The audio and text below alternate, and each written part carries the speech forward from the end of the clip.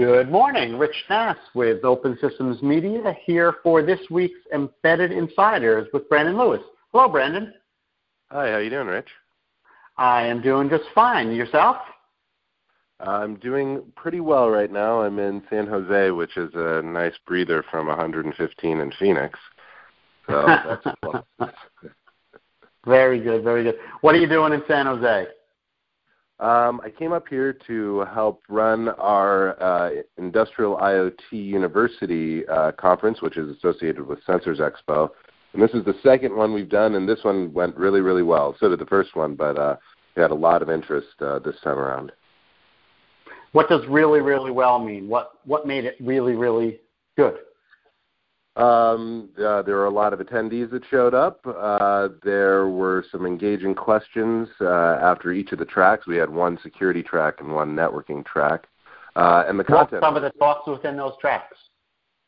A couple of the talks, particularly in the networking side, had to do with connectivity. So I think that we're getting to the point where people are, we're beyond the how does IoT look from an architectural perspective, and now people are really looking at technologies that will help them implement them. And two of the technologies that were addressed were LoRaWAN on one side, and then LTE on the other. Both of them are going to address industrial IoT use cases that are more, I guess you'd say, wide area or long-range remote type of deployments, but in very different ways. On one hand, LoRaWAN, if you're not familiar, is a really low data rate, really low power networking technology, LPWAN, and that's going to be used for not probably what we would call mission-critical applications, things where you just have a weather station or some dumb sensor sitting out in the field that needs to blip up a couple hundred kilobytes of information, maybe at the most, probably in a lot of cases less than 100 kilobytes of information, just to say things like I'm on, or the status of this door has changed from open to close, or whatever. On the other hand, LTE is going to be used for more higher quality of service, to use networking jargon. Areas where you have something that needs to get through to some back end on a consistent basis. So, everybody's pretty familiar with LTE. I think we know the benefits and use cases there. The only difference is now LTE is starting to come out with less expensive derivatives like Cat M0 and narrowband IoTs that would kind of compete with LPWAN technologies on the low end. Okay, that sounds pretty interesting, and it is good to have some competition out there. Were the other low power WANs represented as well, or was it just LoRa? LoRa was the only one that showed up for the conference this week. There was a little bit of discussion about whether LoRa would be able to compete with Sigfox. That came out of some of the questions. Don't want to speak for Sigfox here. Both LoRa and Sigfox are kind of dependent on this point in getting networks rolled out. There aren't very many. There's not a whole lot of infrastructure at this point, which is a drawback. But they're really simple technologies, and they're really, really cheap compared to LTE. Even walking the Sensors Expo show floor yesterday, this is an interesting aside. There's a ton of companies there who are either selling connectivity solutions or IoT platform solutions or processing solutions, which is interesting to find all those guys converging on Sensors Expo. They obviously see the value there. But some of the connectivity solutions for LoRa, Sigfox, and other sub-gigahertz technologies are coming in at around $5 a module, and that can vary by volume, but starting to be compelling.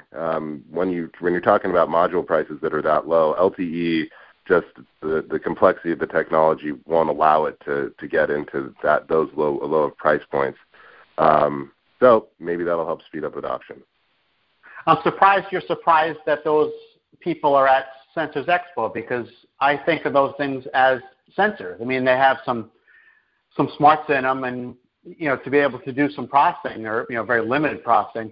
But at the end of the day, they are sensors. They're sensing whether something is full or empty, or on or off, and they just send back a bit. Well, on one side, I'm not surprised that any of those companies are there at all. I'm surprised at how many companies were there that were proffering, a connectivity solution, and that's it, or an IoT platform solution, and that's it, that would integrate with your traditional accelerometer or gyroscope or whatever. Because when you think of Sensors Expo, you typically think of a bunch of sensors that you would put in the control system to monitor a pump or a valve. But at this point, it's evolving into the other technologies that you would use to really put together an IoT solution, of which a sensor is just one part. Interesting. Yeah. I think that's pretty cool how it's migrated to that level. And there's such consolidation within the electronics that a sensor, has a microprocessor in it now. Definitely. And you see that, I saw that in a couple different instances. On one hand, Microchip and ST are both there, and their portfolios allow, for basically almost complete solutions if you pull everything together from the various arms that they have.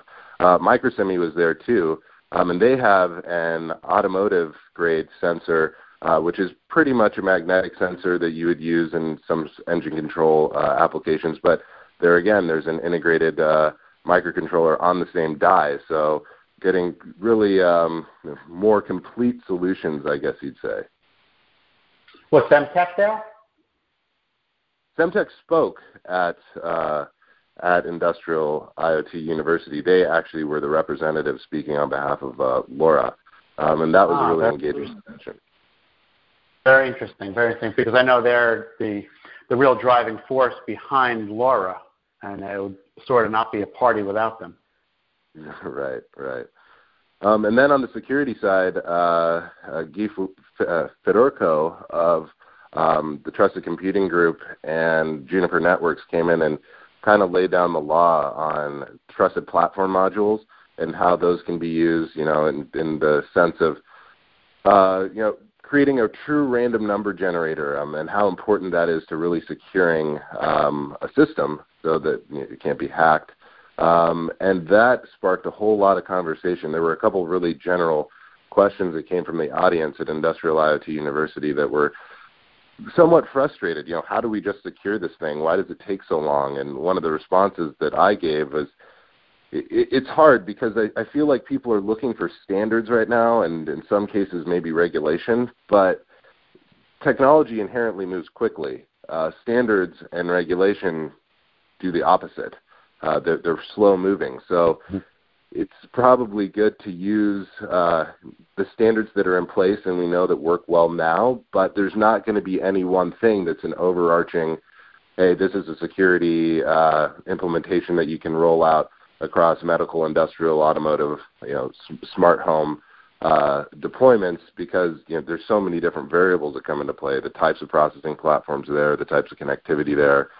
So that was interesting, and one of the upshots that came from Guy, myself, Scott Morrison of Mentor Graphics, and Scott Slamba of Wind River was, let's get back to basics and start doing some fundamental testing and code review, because really that's the first place you need to start.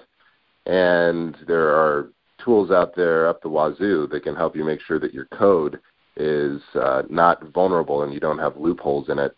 And those are probably the things that are going to create more of a vulnerability in a connected system than somebody trying to brute force hack a IP camera or something like that. Very good. All right, we're just about out of time, but before we sign off, ask me what I did this week. What did you do this week, Rich? Well, I'm glad you asked. I presented an award to Embedded Computing Design's 2017 Most Innovative Person, who happened to be Kristen Russell of Arrow Electronics. Pretty impressive lady. She's the former CIO for the state of Colorado, and now she's the president of the Intelligent Systems Group, I think it's called, at Arrow. And we actually shot a video that we'll be uploading hopefully later today, where you can really see what she's all about and why she's worthy of this award. It was a lot of fun. That's great. Yeah, when I remember when we got in all the submissions for the Most Innovative People this year, I saw her submission come through, and it was kind of a one of those jaw-dropping things that makes you feel like you haven't done much with your life. So I'll be looking forward to seeing that. I'm not touching that. I'm just going to say, okay. Very good. Well, that was this week's Embedded Insiders. I'm Rich Nass, and that was Brandon Lewis, and we both hope you have a great week. Take care, Brandon. You too, Rich.